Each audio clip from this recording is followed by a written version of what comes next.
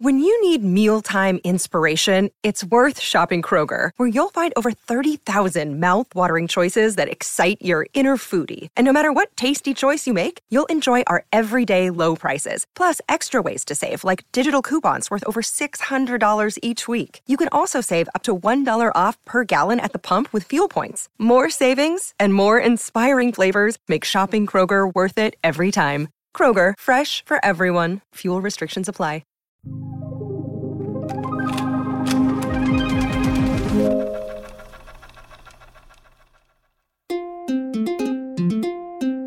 Welcome to Fuse, a BOM podcast. In each episode, we bring together artists across disciplines to discuss their work and creative practice. We've been taking this approach since 1981, delivering the artist's voice. Here's how it works. We invite a distinguished voice in visual art, literature, film, music, or performance for a conversation with whomever they'd most like to speak with. No host, no moderator, no interruptions. Just two artists in conversation.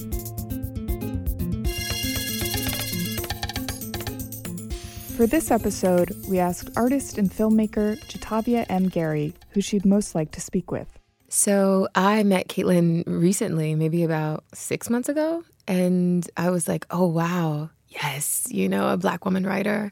I grew up reading lots of literature from Black women, and to know a contemporary Black woman writer whose work is really focused on, historical research was really fascinating to me. And I thought, oh, this would be a really good conversation because there is indeed some overlap in our creative practices. Caitlin Greenidge is the author of the novel We Love You, Charlie Freeman. Her work has appeared in the New York Times, The Believer, Virginia Quarterly Review, and American Short Fiction.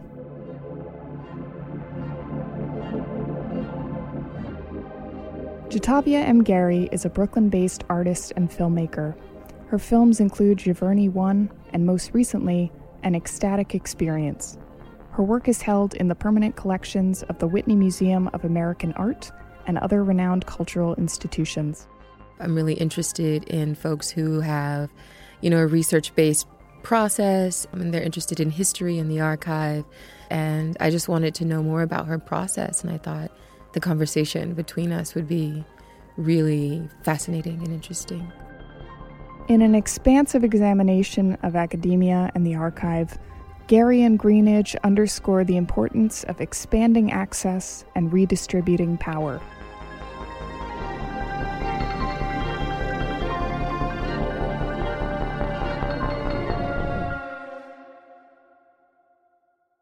So when we first met, we met at orientation as Radcliffe Research Fellows. And the research fellowship is super sort of interesting because it's interdisciplinary. It's not just artists, it's social scientists, it's academics. And I just remember that you stated your anxiety about this whole thing straight up, which those are the people who I'm always drawn to, are the people who are able to just really just name the exact emotion that's on the table. The reception was, in this big brick 19th century Victorian hall, and you're and everybody there has on their little name tag with their fellowship name and what their discipline is, and everybody there is very, very impressive. And so it is always nice to just have somebody say, this is a really surreal, strange experience, and sort of what are we doing here? I remember thinking, this is somebody who is familiar to me. And then to find out that you're researching about Haiti and that you write books. So that was my first impression that, oh, this is somebody that I've never met, but there's a connection here and there's a connection that can be, fostered. Right. So I'm going to go for what I feel like is the most readily accessible human being. Right. Which sounds very, not very courageous, but I think it's smart. It's something that has not failed me. Yeah. You know? Mm-hmm. You mentioned how you were interested in academia, but you are a novelist. Can you talk about why you've chosen that? Yeah, so the reason why I am a novelist and not an academic, even though I work a lot with archives and I'm interested in sort of research, is because I think when I was applying for MFA programs, I only applied to one because before that I had been applying to PhD programs in American Studies, and I would get in and I would be like a month away from going, and then I would pull out and I would defer. And that happened like 2 years in a row. After it happened again, I sort of thought, like I need to really figure out why I literally can't viscerally like go to this thing. And I was thinking sort of, in my mind when I was applying to those programs, I would think, I'll become an academic and then I'll write fiction on the side because, like being an academic is so easy. You'll have so much time to do that sort of thing. I was a little bit delusional. And then I was thinking, I work with all these stories that are so fascinating and so interesting. And for me, the question was access, democratic access. I can work at a museum, but really that's just only people who come there can really access those stories. I could become an academic, but really only my students and other academics have access to this history. Or I could work with a medium where there's a lot more access, where there's a lot more people likely to come in contact with it. And I like fiction. I like writing literature because I think it is an art form that is very much about the interior. It's an art form that's very much about, if you're doing it right, if you're reading a novel that is sort of truly original, it's sort of slipping into a completely different consciousness than your own. Mm-hmm. And so that's what makes me really excited about fiction and marrying that to looking at these stories or perspectives or artifacts or even just images that are lost in an archive or are buried away in an archive and beginning to think about sort of how those two can come together is what's exciting to me about doing that kind of work. Mm-hmm. You mentioned how you were talking about democratic access, and I think that's great. But for me, it was really about power. And I talk a lot about power in my artist talks or with the films, period, because I'm very much interested, if not obsessed, with unearthing unnamed power and attempting to usurp it or redistribute or embolden myself with power or the viewer with a certain type of power. So as an actor, I definitely felt disempowered. I went to a performing arts high school where it was a beautiful experience. I, really blossomed as an actor, as an artist, period. And then once I got to New York and I was training, it felt like, oh shit, you're having to come to terms with the very real obstacles of what it means to be a Black actress. Mm-hmm. Whereas at high school, it wasn't. There was colorblind casting. I could be cast as the matriarch of a very distinguished matriarch of a family, and my son is Asian. His wife that he's marrying is white. It was, a dream world, right? Mm-hmm. But when you come into the reality of the situation, if you're thinking about the theater world, if you're thinking about, God forbid, Hollywood, it's very limiting in terms of what types of roles Black women and Black men have access to historically and contemporarily.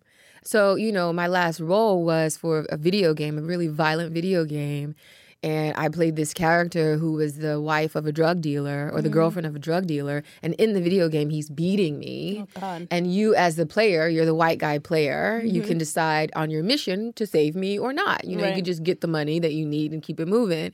And, and during the process of recording this, it was really, there were parts of it that were really exciting, being in a video game. They take your body image, putting these sensors all over your body. But then during the voiceover aspect where you have to voice this character, I was being told by people who were not Black to blacken up a little bit. Can you make it a little bit more, urban? And here I am thinking, oh shit, we're in Bamboozled now? We're really in a Spike Lee film right now? Right. So it was a real make or break moment for me. I had to kind of come to terms with the fact that even if I continue to progress and be successful in this realm, there's still going to be some compromises that I am probably going to have to make. And are you going to be comfortable with those compromises? Right. Not saying that there aren't compromises that one has to make as a filmmaker, but my position of power is structured as such that those compromises are fewer and far between, and they're not affecting me in the same way that the compromises I would have had to make as an actor would have affected me. The work that I make is from my own experience as a Black woman, my own subjective experience. It's me crafting the reality, or it's me examining my relationships. I'm in the driver's seat. So it was really about power. It was really about control over the narrative and being able to push against that dominant narrative that I know is not true. So here's what my reality is. The magic's there. You hold me close and hold me fast. The magic's there. You are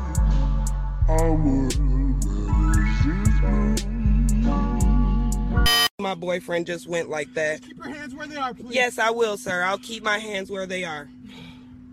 Please don't tell me this, Lord. Please just don't tell me that he's gone.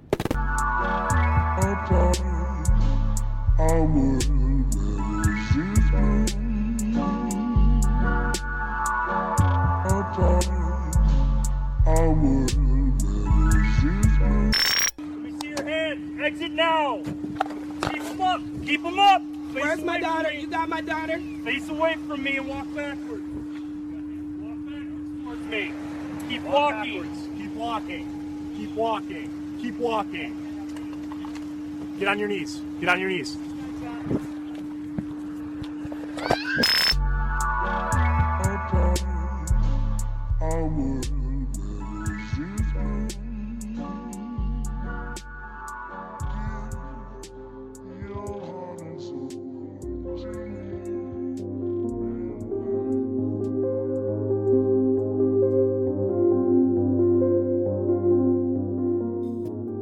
So I should say that I saw snippets or parts of your most recent project.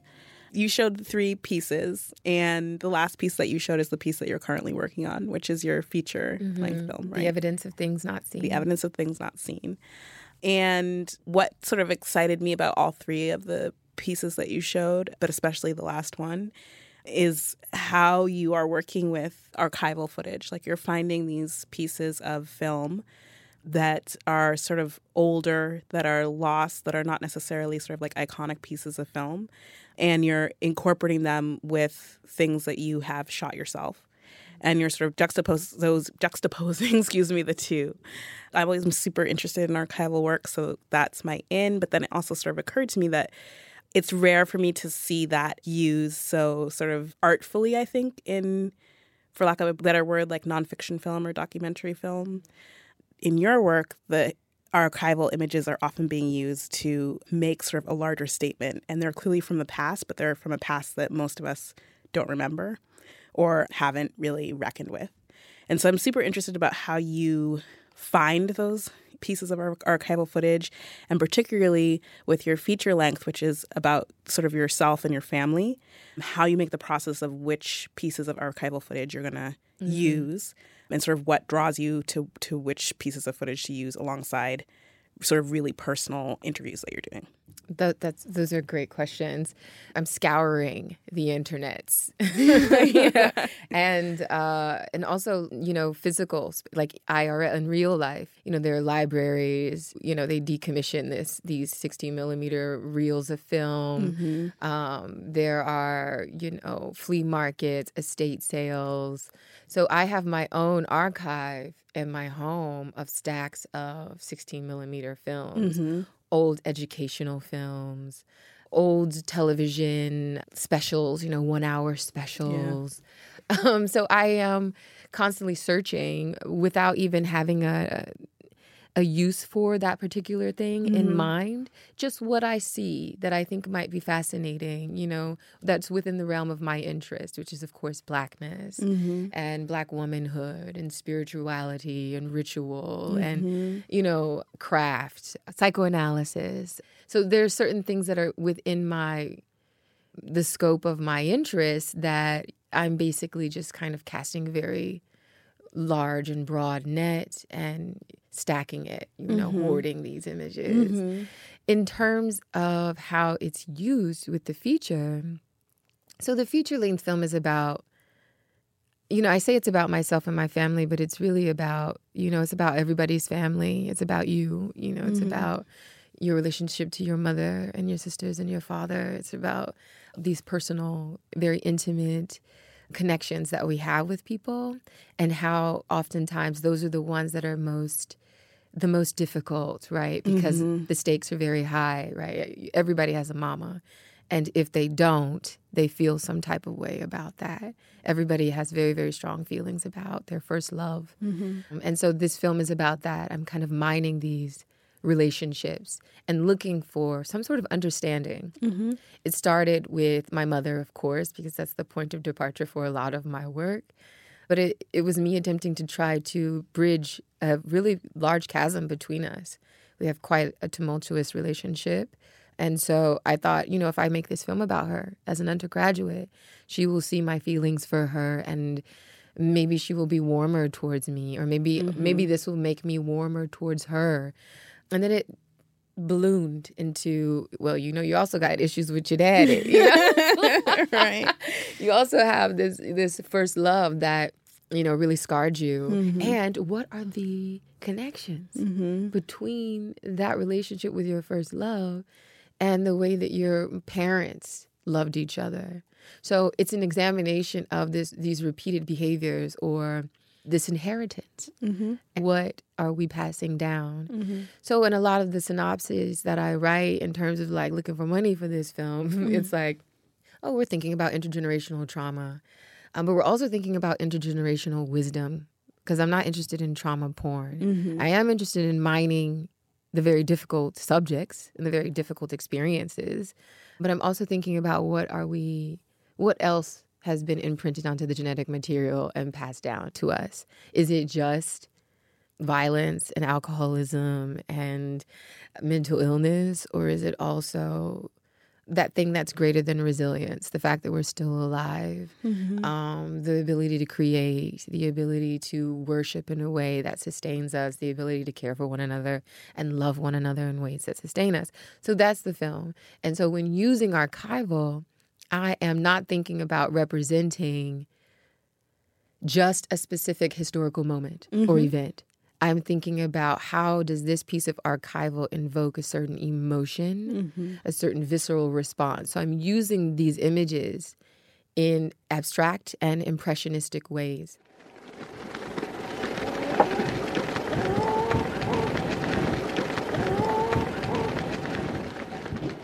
It may not seem like I should be using chickens in a field that are clucking because they're hanging upside down about to be slaughtered. It doesn't seem like that should be used in this interview with my mother.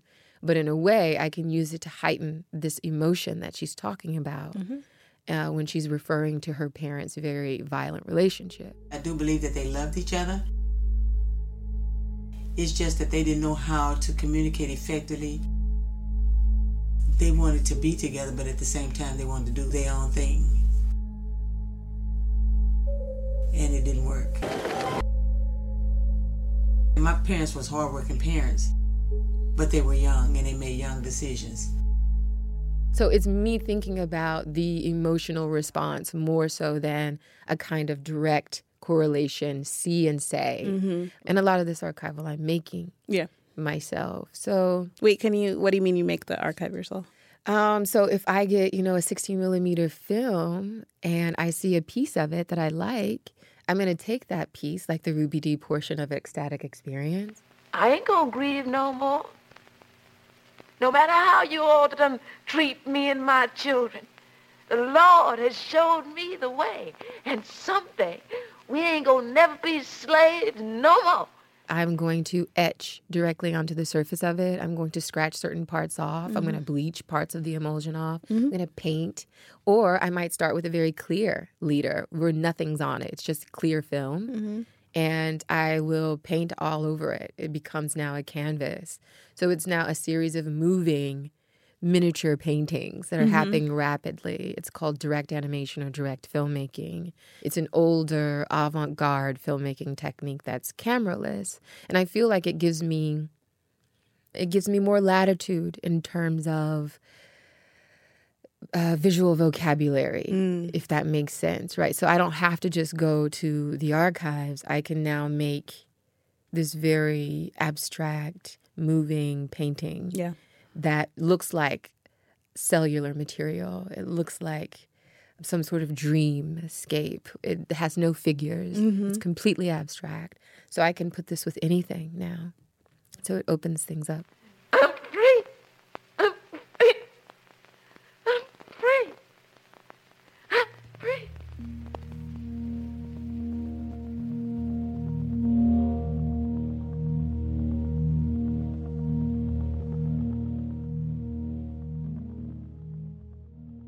But can I ask you about your current archival, and I have not. You haven't given your Radcliffe presentation, so I don't have a lot of tea. I have not yet on what you've been doing in that office of yours. But I do know it is about one of my favorite places on the globe, the first free Black republic, Haiti. So maybe you can talk to us about this project, but also the archival process. Yeah. So the novel that I'm currently working on, it's my second novel, and it's based on the life of the first Black female doctor in New York State, Dr. Susan Smith McKinney Stewart. And she grew up in Weeksville, which was a free Black community that was founded in central Brooklyn in the 1830s. It was specifically founded for Black people to eventually get enough land to become a viable voting bloc in New York politics. So it has this very specific political reason why this community was created. And then it became, of course, a force to fight slavery for abolitionists. And it became a sort of haven for people who were escaping from slavery. But all that is to say, that part is very interesting, but that's not the part that I'm writing about. I'm writing about her daughter, Annie Peaches McKinney. And she married the son of the Episcopal Archbishop of Haiti, who was another member sort of this Black, burgeoning free Black community before the Civil War. He saw the way the political winds were going in the U.S. right before the Civil War, and he decided that Black people would never be free in the U.S. and that we should start emigrating to Haiti. So that's basically 1861. He left here, took, I think, like 300 people with him to Haiti, and attempted to establish a sort of bulkhead for Black Americans to come to. His son comes to the U.S. to study at Boston Music Conservatory. He meets Dr. Susan Smith McKinney Stewart's daughter. They only meet for like a couple days, and then he's studying, and then he goes back to Haiti. But they have this long romance over letters. They decide to get married. Their parents all get involved. On the day of the wedding, they meet each other again for the first time, and the daughter realizes that she's made a terrible mistake and that she has romanticized this guy in her mind. And oh my God. She begs her mother not to go through with it, and her mother says, "It's too late. We got to do this. We will be embarrassed if you don't do this." She goes back with him to Haiti. She manages to escape after she has her second child. To escape, she doesn't want to arouse suspicion, so she pins her children's diapers to the underside of her skirt so nobody will know that she's leaving for a long time. And she says she's going to go meet a friend, and she takes a carriage to the U.S. consul, and she says, "I need to get out of here." And so the U.S. consul helps her escape, and they smuggle her out. The woman never returns to Haiti again and just raises her sons basically in New Jersey. Wow. And gets all these letters constantly from the family in Haiti saying, "Come back. Complete your wifely duty.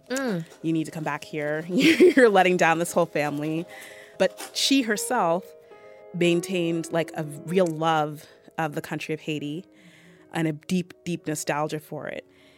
And then the other question that sort of is now animating what I'm doing and sort of thinking about how the novel goes is sort of this question of how do we define freedom, especially because so many of our definitions of freedom are based on what you can or can't get away with doing to someone who has less power than you. Mm-hmm. So if you take that out of the equation, how do you measure what your freedom looks like, what freedom looks like? And in a larger sort of cultural conversation, we don't really have a way to talk about freedom without talking about domination. Talking about domination, exactly. And even when we're not talking about sort of dominant stuff, I'm always super interested in Black history, the stories that get less known and don't get told, which are usually the stories about queer people, usually the stories about women, usually the stories about working class people, usually the stories about violent people. Yeah. Those are the stories that oftentimes you have to dig even deeper to find. And then on top of it, you have to dig deeper to find some sort of objective viewpoint that is not this person was terrible and also is not, some sort of happy rewrite of what their life was like. Whitewashing. Yeah, exactly. So those silences or absences are always super interesting to me. And then when we say that something has been silenced, figuring out why, because sometimes the why is very obvious, but oftentimes the why is a little bit less apparent.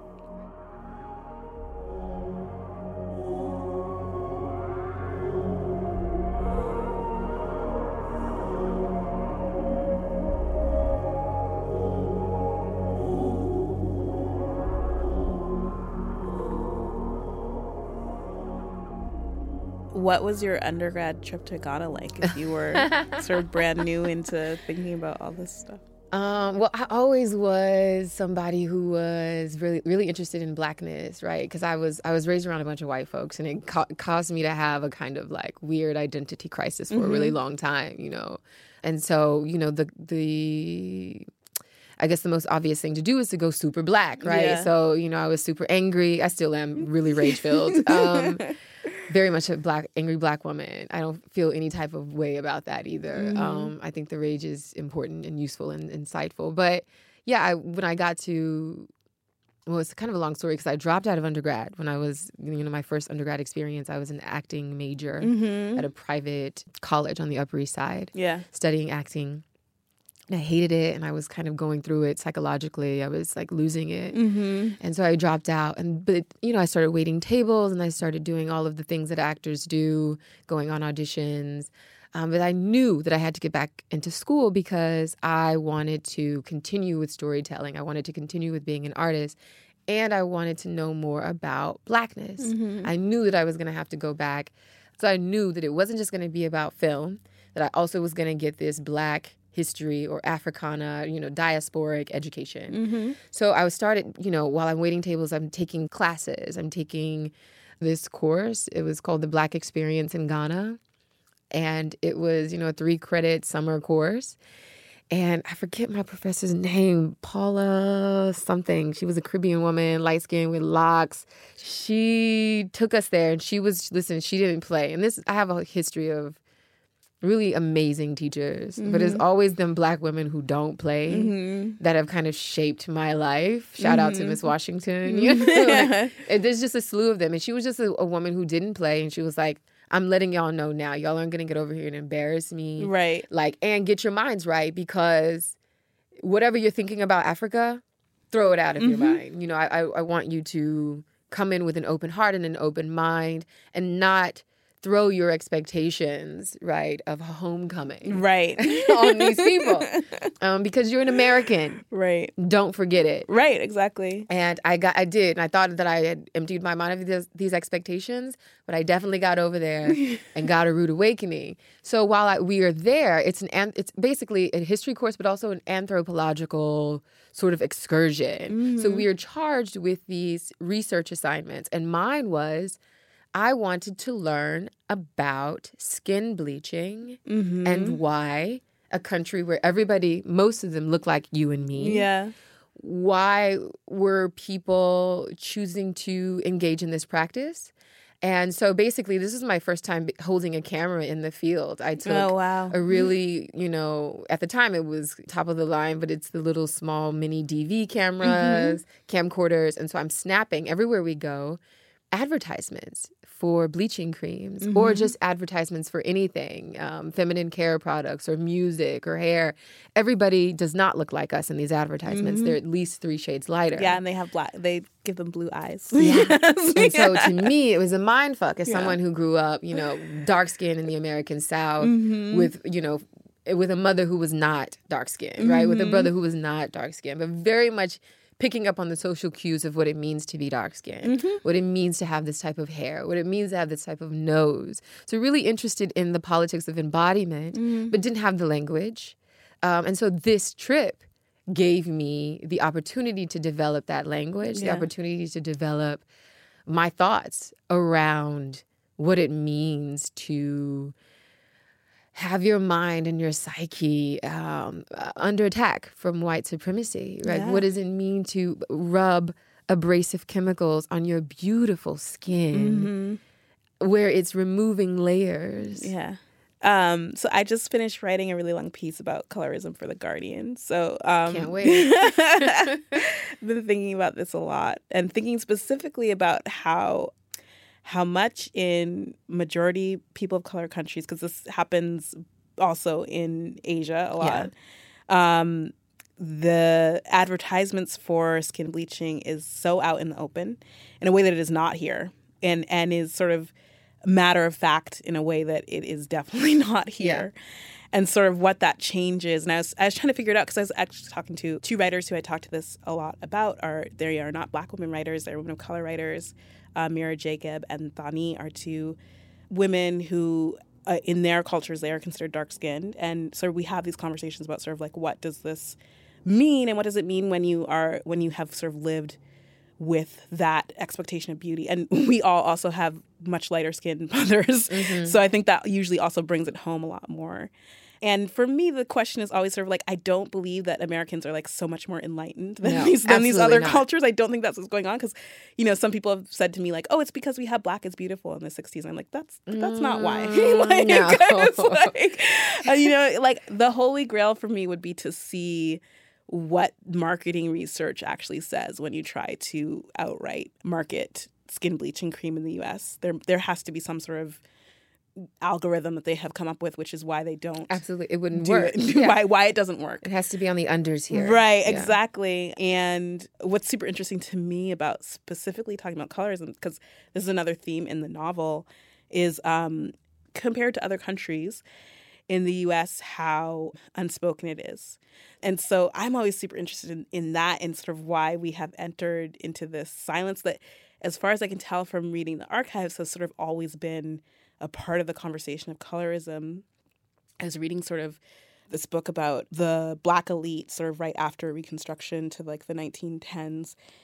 And so there's this whole section about how in like the 1870s, 1880s, there's this whole proliferation of Black newspapers because finally we're free. Mm-hmm. We can write about our own experiences, and people are really excited too.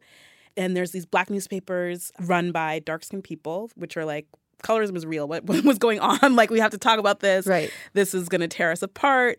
It's messing up our self-governance because, you know, lighter-skinned people are getting jobs in this stuff regardless of their commitment to Black people or Black freedom. Mm-hmm. And then there are a bunch of newspapers run by light-skinned people saying, it's all in your head.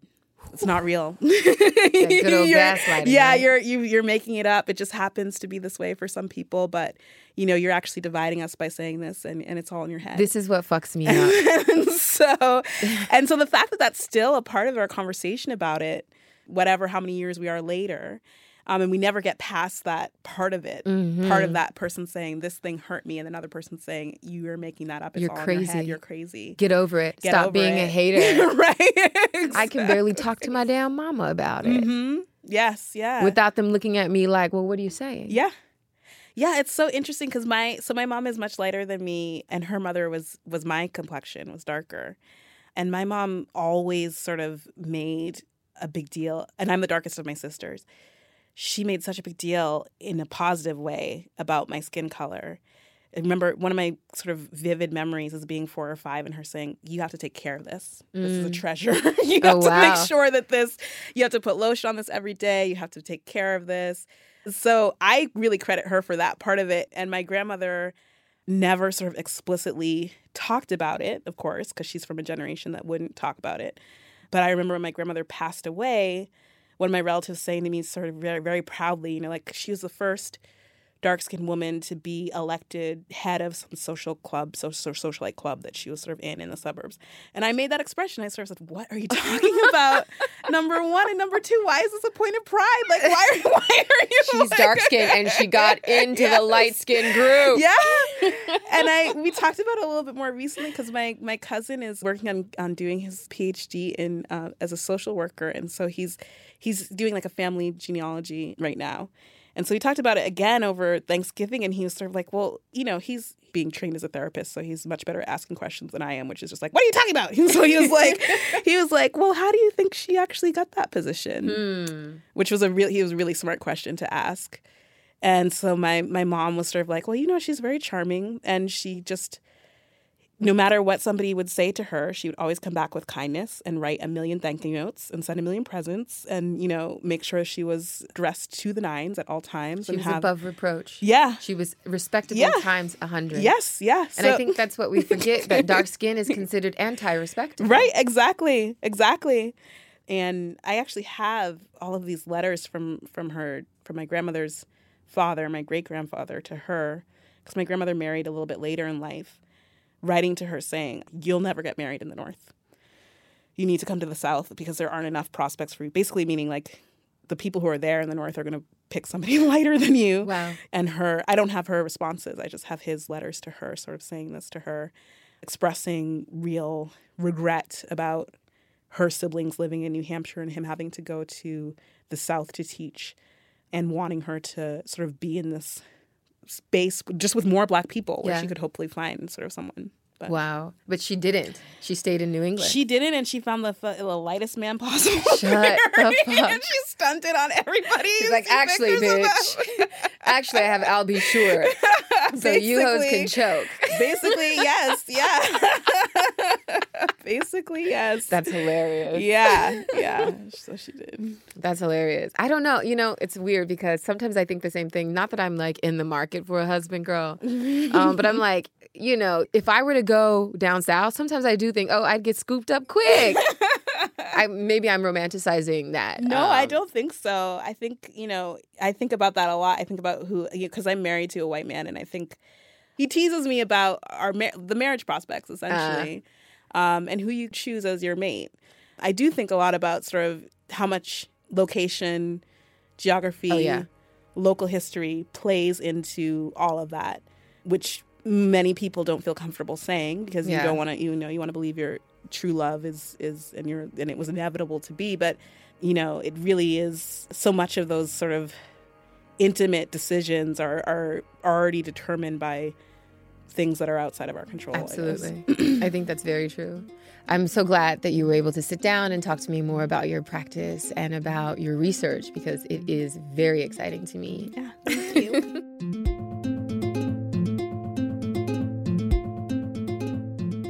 Fuse is made possible in part by the generous support of the Pannonia Foundation. This episode was recorded at Pioneer Works, a nonprofit cultural center dedicated to experimentation, education, and production across disciplines. Fuse is produced by Libby Flores, Director of Audience Development and Digital Production at BOM. It is co-produced and edited by Mira Al-Rahim and Sophie Kazis, with production assistance by Ethan Primison. I'm Chantal McStay, Associate Editor at BOM Magazine. Our theme music is Black Origami by Jalen. Additional music by Ray Swen and Ethan Primison. Be sure to subscribe to Fuse wherever you listen.